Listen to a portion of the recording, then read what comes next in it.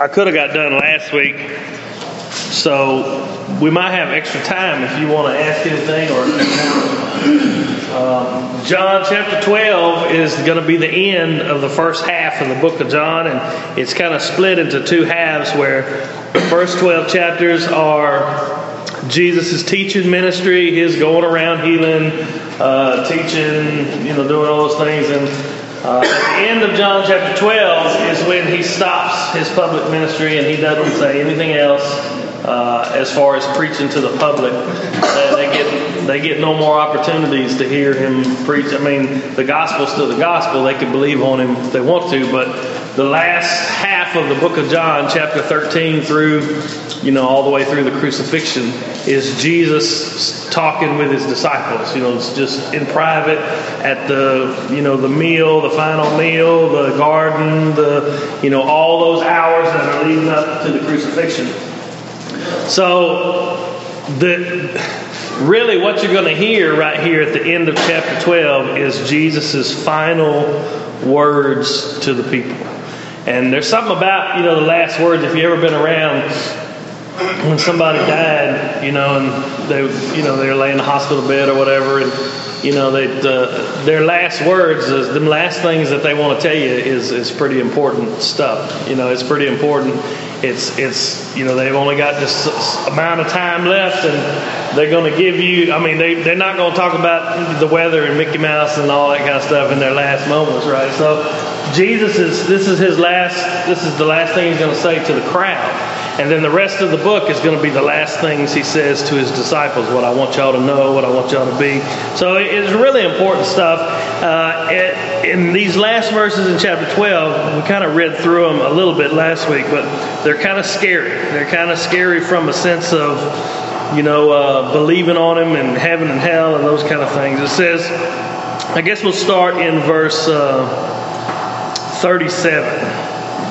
It says, but though he had done so many miracles before them, he had just got done saying, walk in the light as you come in the light. He's not answering any more questions.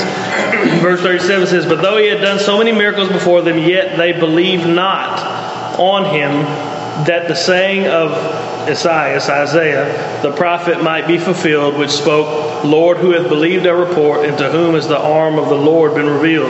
Therefore they could not believe, because Isaiah said again, he has blinded their eyes and hardened their heart, that they should not see with their eyes, nor understand with their heart, and be converted, and I should heal them. Verse 41, and I'll stop there for a second. It says, these things said Isaiah when he saw his glory and spoke of him. Now, at the beginning of this chapter, we saw that the whole purpose of all this that's going on is God's glory, right? Jesus said, my soul is troubled, but what will I say? God saved me from this hour. He said, no, for this hour I was brought here. And then he says, Father, glorify thy name. Y'all remember that from last week? Where he said, Father, glorify thy name. And then what did the Father do? Heard a voice from heaven that said, this is my beloved Son. No, he did say that, but in this chapter he said, I have glorified it, and I will glorify it again. That's right. And so the whole thing we saw last week was that the whole thing was about the glory of God. It was about all things being, the purpose of all things is the glory of God. Most of us don't think that way. And so it makes these verses we're going to talk about where it says they could not believe because they've been prophesied. God would harden their heart and God would blind their eyes, and we're going to talk about that. But you need to understand that the whole thing in a nutshell is that God's going to get glory no matter what. When His Word goes forth, you ever heard a preacher say, you probably heard me say it before, or Brother Eddie say it, that the Word won't return void. That's a passage from Isaiah. It'll accomplish what it's set out to do. You say that and there's a double meaning to that, because really the Word goes out and it's either going to save you or it's going to condemn you. One of the two. It's going to it's going to, you'll stand before God, and because that word has gone out and you accepted it, received it, it filled your heart with the Holy Spirit, and you served God, and He put that little voice inside you that leads you and guides you, and you have a hunger for the things of God, and that's what He does. He transforms people, and it'll save you, and that's the purpose of the word as it goes forth. But there's another purpose of the word, and the purpose of the word is to give you. If you reject it, it'll be that word that condemns you. Jesus is going to say that here at the end of this chapter. He's going to say, my words are going to condemn you. And the reason is, it says you'll stand before Him without excuse. That verse in Romans 1. And what it'll do is no one will have a chance to say, I didn't know all this was going on. I didn't know this was the way it is. And so that word, if it goes out, just think about it this way. When Brother Eddie's preaching today in the second service, one guy will be sitting there and he'll be eating it up. He'll be like, man, I need this. God is just speaking to me, and I'm in a bad place. I just need, I need whatever. And another guy will be, playing video games on his iPhone or whatever, and so he just don't care. It's whatever. I'll be thinking about Dairy Queen or, what I'm going to eat for lunch or, whatever. And so the word's going out and it's accomplishing its purpose, no matter what that purpose is. For the one guy, it's bringing him the aroma of life. It's bringing him the bread of life. He's feasting on the word. He's enjoying. And for the other guy, it's condemning him. It's saying, you had an opportunity. You had a chance. You had a time when I spoke to you and you didn't listen. And so God is going to get glory in either one of those situations. And that's something that's kind of strange to us. In the one situation, when God saves a person, what's glorified in it? His mercy, His grace, what else? His love, all those things are glorified. But when a person rejects the gospel and God condemns them, what's glorified? His judgment. His judgment, His justice, righteousness, holiness. And God's going to be glorified in all of His attributes. And so that's what we see here. We're going to see that He's going to accomplish His purpose. So in verse 37, 38, these people saw the miracles. What miracle led them out of the city? The raising of Lazarus. That's right. So they saw that there's no doubt that this guy's from God. Okay? Nobody can raise the dead. You might can play a little trick on folks and pretend to be a healer and all that kind of stuff, but this dude's been dead for 4 days, and there's no doubt he's dead, and here comes Jesus and raises him from the dead. They know that it's God. They know that God is working in the midst. Why does the text say they didn't believe? Verse 37 and 38 says, yet they believed not on Him. 37, and then 38 tells us why. Why did they not believe? Because the prophecy was fulfilled. Because the prophecy was fulfilled. Now, think about this. What if they would have believed? What do you think would have happened? Huh? Went to the cross. Jesus wouldn't have went to the cross. And then what? We'd still be in our sin. You'd still be in your sin. You'd still be in sin. So, when you think about it, and it says they could not believe because of the prophet, you're thinking, that's not fair. That's not, how could that happen? But the reality is God was working everything for His good purpose. And they had the opportunity to believe on Christ for the 3 years that Christ had been in the temple. He had been preaching. They had seen the miracles. For 3 years they had, what are we going to do with this guy? He's leading people away, and they've heard his message. They heard all those things, and each time they had opportunity, just like you have an opportunity today, or the people in there have an opportunity. Each time they had an opportunity, and each time they chose their own. My own position. I don't want to give up my position. I don't want to give up my righteousness. I don't want to give up my goodness. I don't want to have to follow some carpenter from Galilee. I don't want to do that. Well, now there's come to a point where, Jesus is going to go to the cross. And He's going to go to the cross because you guys' hearts are hardened.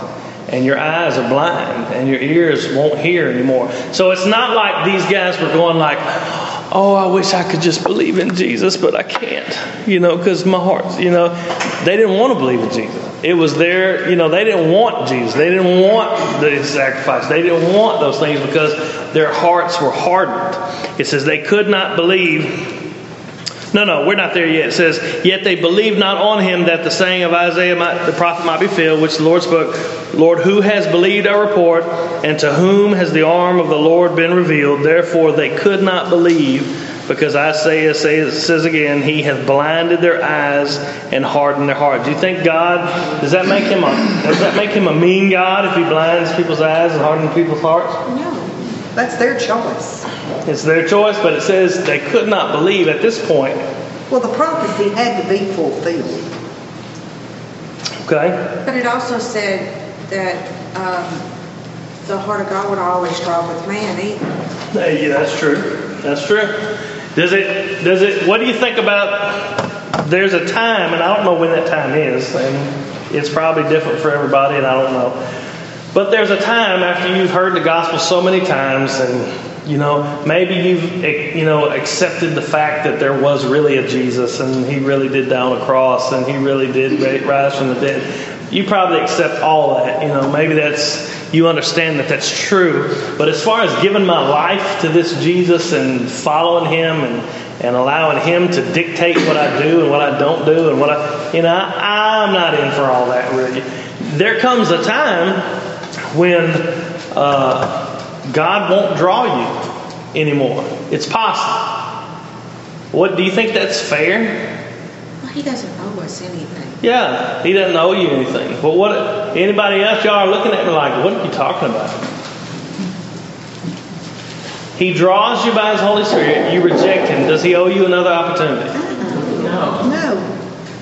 Now, does he give you another opportunity in a lot of instances? He gave me a bunch of opportunities. Definitely. So he's good and gracious. He gave me opportunity after opportunity after opportunity. But he doesn't owe us anything.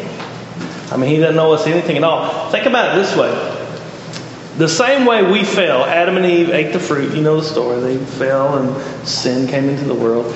The same way that happened, the Bible says that it also happened with the angels.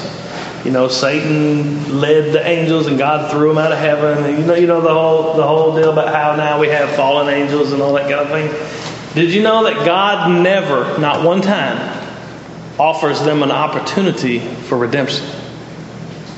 When they fell, when they were thrown out, that was it. There's no gospel for them. There's no opportunity for them. There's no calling that, please come back and repent and I will, nothing. They are the way they are forever. And it's just a miracle that God would offer us a gospel, that he would offer his son, that he would love us so much and so he doesn't owe us anything. So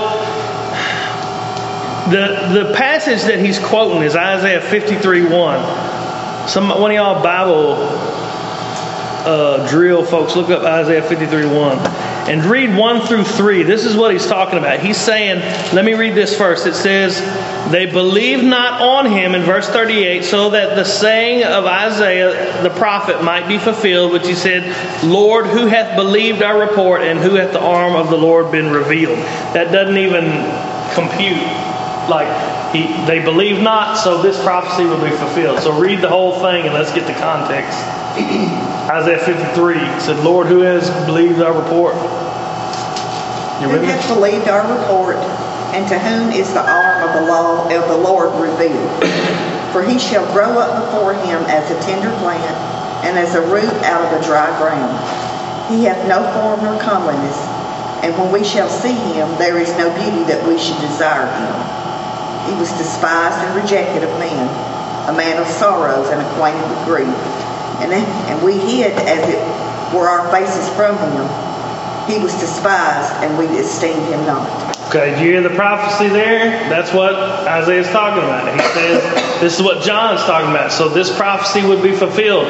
He was a man of there was no beauty about him that you would say, oh wow, we need to follow this guy. He's really pretty, or really handsome or whatever. He was just a regular looking man. There was no wonderful, charismatic, he was not some, great personality that you want to follow, and he was just a meek and lowly guy. He says they esteemed him not, they rejected him, he was despised and rejected of men. And that was a prophecy, I don't know how many hundreds of years, but it had to have been at least 500 or 600 years between Isaiah, maybe 700 years, Isaiah prophesied to when they actually rejected. And so here is the final rejection. This is the final rejection that they're going to do. And from this point, from John chapter 12, Jesus does not come to them publicly anymore and say, hey, come to me. All those times we read those, come to me and I'll give you rest. Come drink from me and I have living water. This is the end right here. After this, there won't be any more. And so he's out there talking, and the verses that Miss Judy read, you heard it says he was lowly, he was meek, there was nothing beautiful about him. There was, he was despised, he was rejected. They wanted what kind of king? They wanted what kind of Messiah? They wanted a showy, powerful. They wanted a powerful, political, come conquer, kick butt and take names kind of Messiah. That's not who Jesus was. And so then we get to 39 where it says, and they could not believe. Therefore they could not believe because Isaiah said again, he hath blinded their eyes. Who is the he? God. But not the Father. Yeah. Let's read Isaiah chapter 6. Let me turn and read it. So I don't know exactly how many verses I want to read. This is the prophecy that he saw. This is what he told Isaiah. It says in the year, chapter 6, verse 1, you know the story. It says, in the year the king Uzziah died, I saw the Lord high and lifted up. And it's Isaiah seeing the Lord, and he says, woe is me, I'm undone because of his sin, and the seraphims are flying around going, holy, holy, holy. He laid a coal upon his mouth, and it burnt, and his sin was purged. And he says, verse 8 says, also I heard a voice of the Lord saying, whom shall I send, and who will go for us? Then I said, this is Isaiah, he says, I said, here am I, send me. Y'all have heard that before, right? Yes. So God is sending Isaiah to preach to the people. But look at what else God says in verse 10. It says, make the heart of this people fat and make their ears heavy and shut their eyes. This is what the word is going to do when Isaiah goes and preaches it. He says, make their ears heavy and shut their eyes, lest they see with their eyes and hear with their ears and understand with their heart and convert and be healed. And he says, then he said, I said to the Lord, how long? And he answered, until the cities be wasted without inhabitant, and the houses without man, and the land be utterly desolate. So he's basically telling Isaiah, who am I going to send to go and preach to these people? And Isaiah says, send me. And he says, okay, you go and preach. And what's going to happen when they hear your word is that their hearts are going to get hard, their ears are going to get heavy, and their eyes are going to be blinded. And the fulfillment of that is going to be right here, where he says they could not believe because verse 40 in John chapter 12 says, he has blinded their eyes and hardened their heart, that they should not see with their eyes, nor understand with their heart, and be converted, and I should heal them. Okay? Now, at this point, could they have chosen to believe? I don't think so. Okay? Because he hardened their hearts. Because he hardened their heart. He blinded their eyes and he shut their hearing. Okay? I think so too. What about anybody else? Any other thoughts? But do you think they hardened all of their heart? No, just these. It's not even just the Jews. It's these Pharisees here that he's talking about. These people here that he's talking about were the ones who were opposing it. And so what's going on in the context is he's riding into Jerusalem, and all these people are going, blessed is he that comes in the name of the Lord, and their palm leaves and all this stuff. And the Pharisees come up and say, look, we're messed up, man. Everybody's going after him.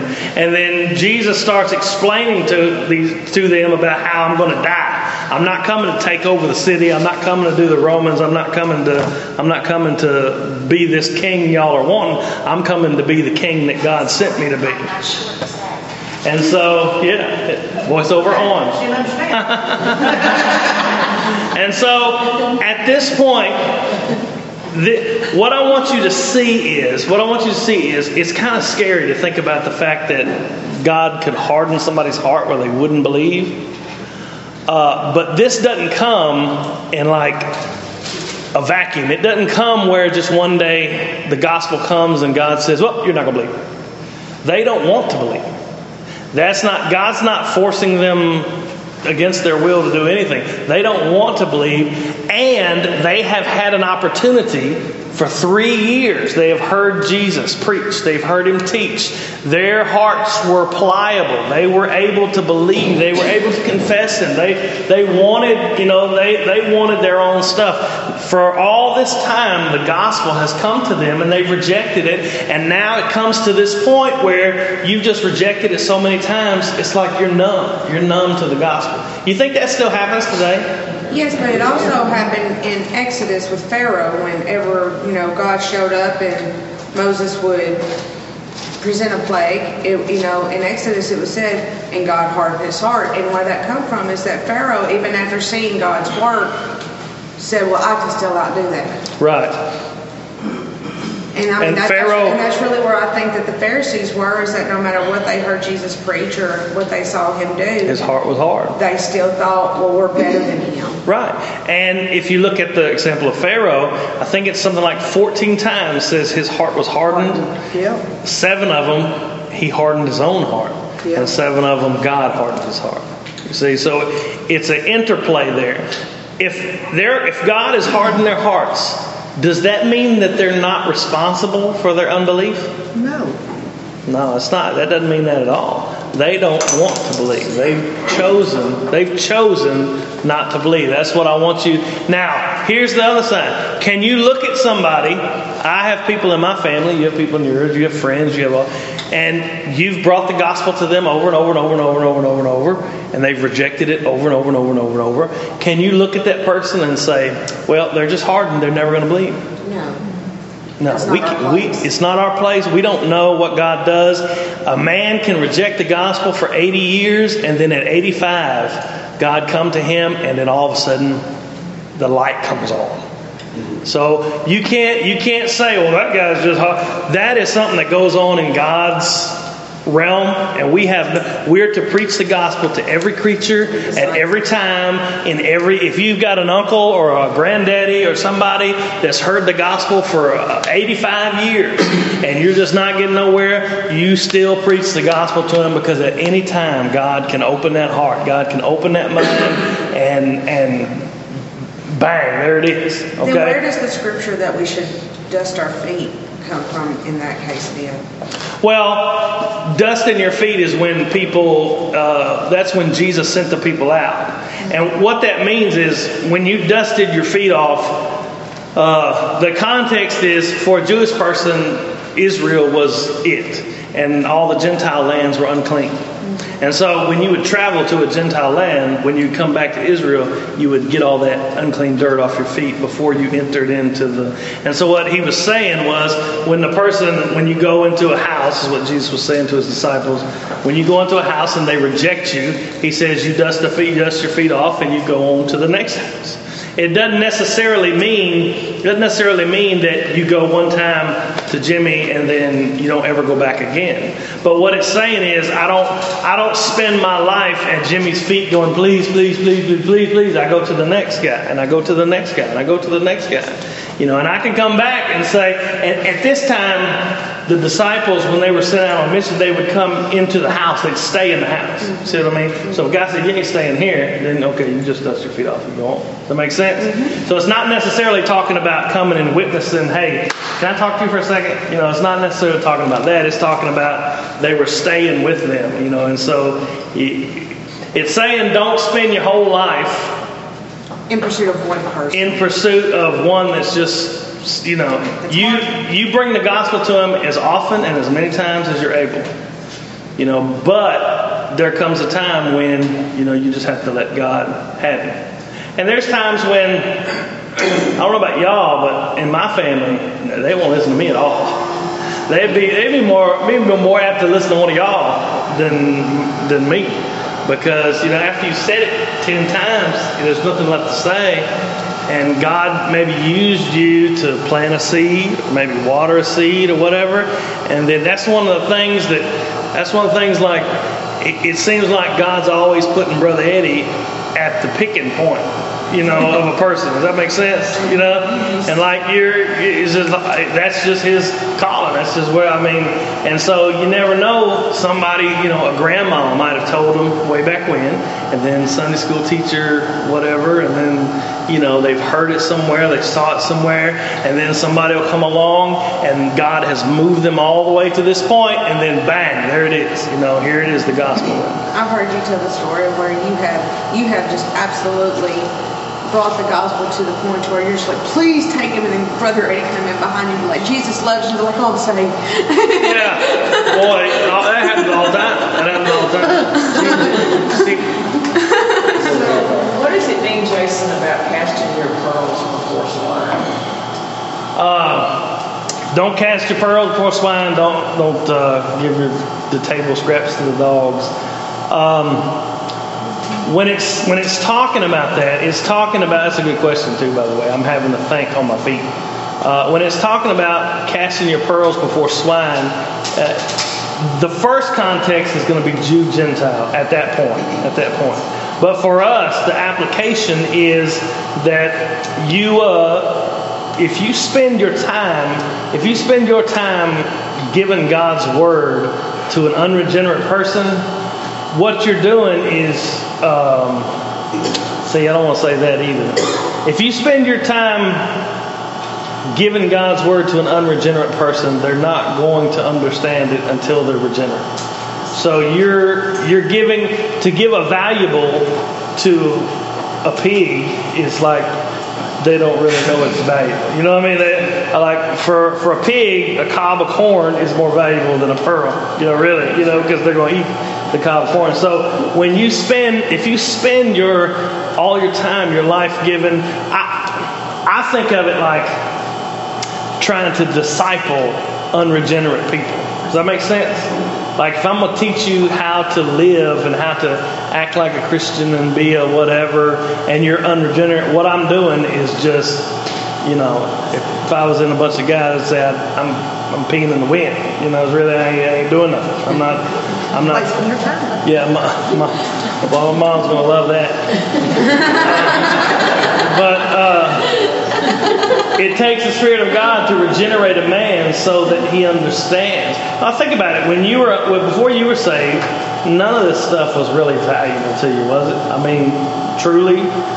Some of it was if it helped you. You would probably claim a promise if it helped you out. But as far as serving God and all this, thou shalt do that, I'm not in on that mess. And so there's a time, I won't say there's not a time, there is a time when you just have to, God, I've done all I can do with this person. I just got to move on, And God will bring you back if it's His will. He'll give you more opportunities if your will. So I'm not saying that there isn't that time when you say, I've just done everything I know to do. And so it's in your hands and you move on. There's a whole lost world full of people out there. Does that make sense? Did I answer your question? Yeah. Okay. Any other questions?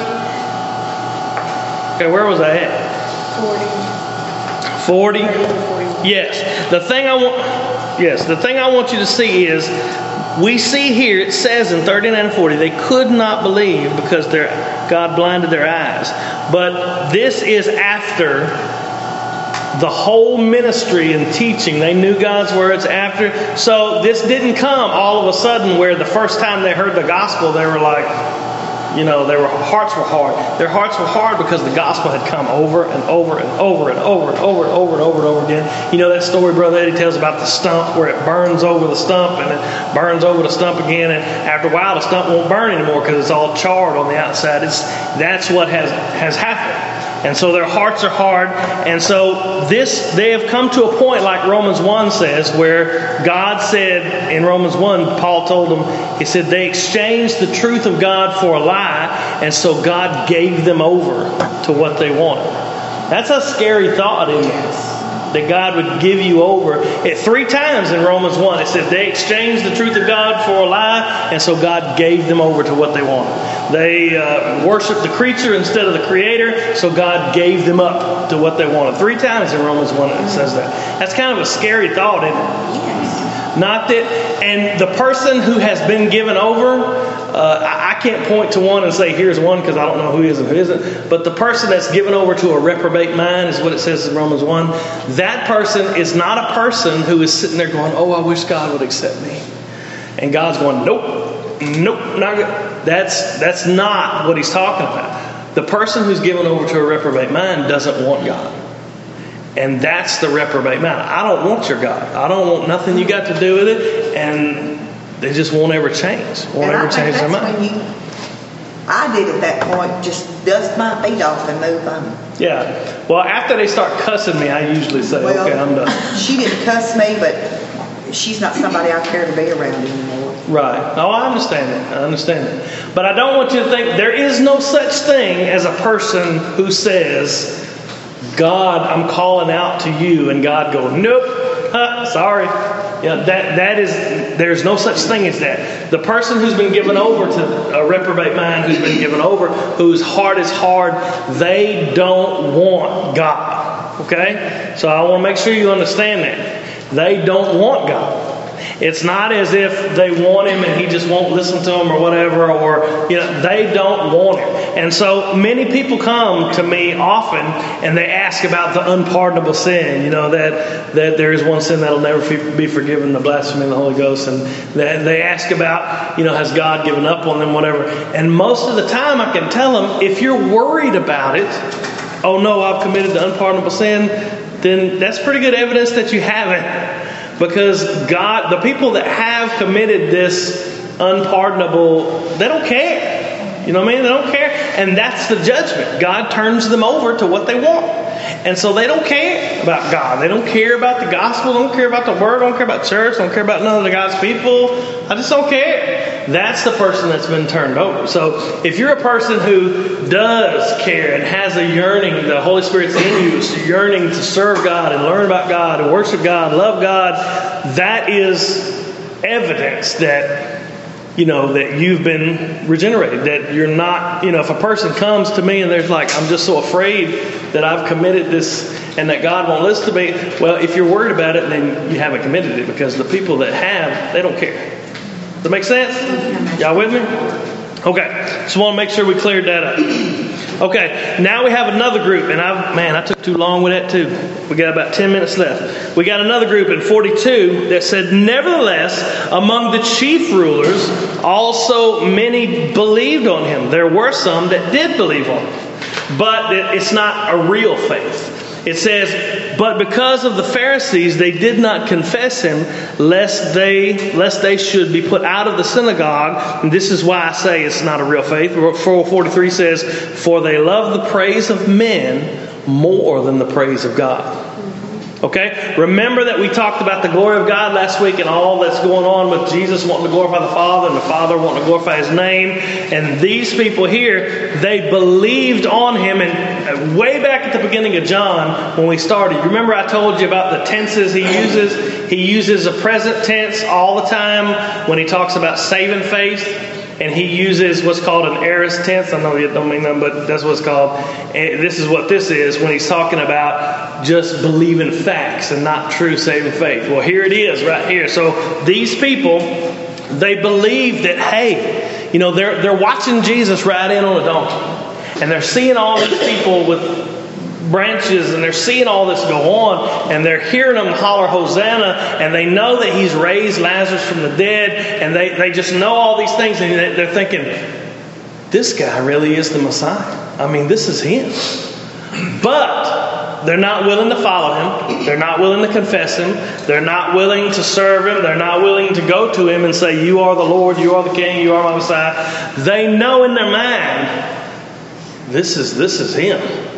But they won't confess Him. You know anybody like that? Are there people still like that? I was going to say that's what we see more of anything other than just people either blatantly accepting Him or blatantly reject Him. They get caught up more in the emotion of church, and it's really good to them until they walk out those doors. Yeah. Well, here in the Bible Belt, it's pretty much a given that 90% of the doors you knock on, they're going to say, oh yeah, I believe in Jesus. I mean, if you go up north, it's different, because a lot of people don't. We had a guy in the men's breakfast at Thursday said he was from Iowa or somewhere, and He was like, you say praise the Lord in public up there, they look at you like, what are you talking about? That's a crazy guy here. And so here we see this all the time. I believe there was a Jesus. I believe that he rose from the dead. I believe that he died on the cross. I believe that he was the Son of God. But this whole deal about serving him and following him and I'm not a fanatic. You know what I mean? That's the deal. I'm not religious nut, but I believe there's a God and I believe in Jesus. They aren't willing to confess him. You know, at work, they don't want to say nothing about Jesus because, you know, my workers will think I'm crazy or something. You know, this is what we're seeing. We're seeing people who actually believe the facts about who Jesus was and what he did, but they're not going to come to him and submit to him. Does that make sense? They believe the facts, but not the faith. Right. They have no trust in him. Same way, I've said it a million times. Satan. You know, Satan is a real being. He knows that there is a Jesus. He knows that Jesus is the Son of God. He knows that Jesus died on the cross. And he knows that Jesus rose again. So by modern Christian standards, Satan could probably join most churches if he would just come and confess those things. Yes, I believe in Jesus and I believe he rose again. And as far as what we define a Christian to be, if it's just about what you know is true, then Satan himself was a Christian. But what will he not do? He'll not submit his life to Christ. He'll not serve Christ. He'll not give his heart to Christ. He'll not do any of those things. So this other group, they didn't confess him. Why do you think they didn't confess him? Or why does it say they didn't confess him? Because they love the praise of man more than the praise of God. They're right, and they did not want what? To be thrown out of the synagogue. To get thrown out. They wanted their religious authority. So today we still see it like this. Now, hurrying up, let me just read these last verses and then we'll be done. Remember, it says right before we ended last week, in verse 36,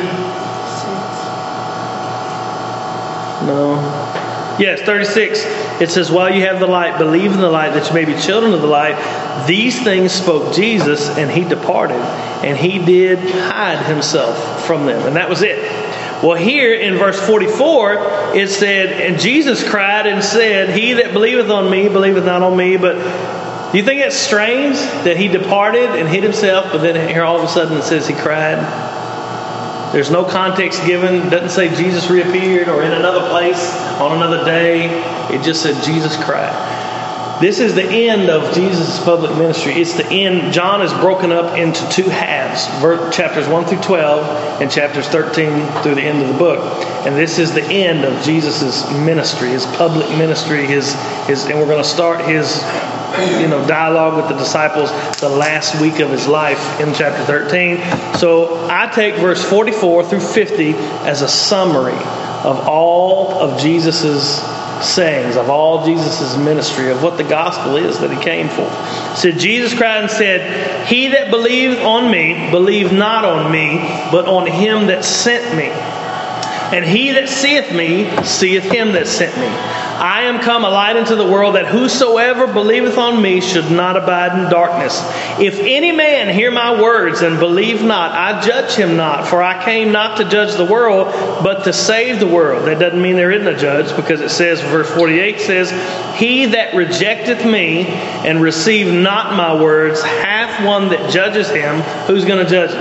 God. Yes, God. But it says, the word that I have spoken, the same shall judge him in the last day. Why will it judge him? For I have not spoken of myself, but the Father which sent me, he gave me a commandment, what I should say. He told me what to say and what I should speak. And the last verse says, and I know that his commandment is everlasting life. Whatsoever I speak, therefore, even as the Father said unto me, so there I speak. I told you everything that the Father told me to tell you. Whosoever believes on me won't walk in darkness anymore, they'll walk in light. And I want you to see that these words that he's speaking here apply to the crowd that day.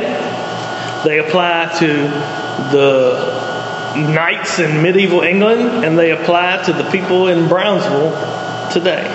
It says, if any man hear my words and believe not, it says, I won't judge him, because I didn't come to the world to judge, but to save him. But if he rejects me, it says, and doesn't receive my words, He said he does have one that judges him. He says, the word that I've spoken. Remember at the beginning when I said the word will go out and it'll either save you or it'll judge you. At the end, when you stand before the Father, Christ's word. You remember what I said? Believe on me and you'll have eternal life. That will either save you if you trust in that promise, or it'll condemn you because I rejected that promise. Does that make sense? Y'all with me?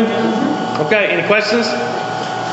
This is the end of his public ministry. So next week when we start in chapter 13, we're going to focus on the last hours of his life. Chapter 13 through the end of the book is the last couple of days of Jesus' life, where he's talking to the disciples, where Judas betrays him, where he goes through the trials, those things. So we're about to embark into the last words that Jesus ever spoke on this earth. The last moments of teaching, the last hours of time he spent with his disciples. And so they're very, very important. It's like Jesus sitting around and saying, look, I'm going to die tomorrow. Here's what I want you to know before I go. And so they're very important words. So we'll start that next week. Okay? Let's pray. Lord, we love you. Father, we thank you for the day you've given us. Thank you for your word. Thank you for all that you do and all that you have done and are doing in us, Lord.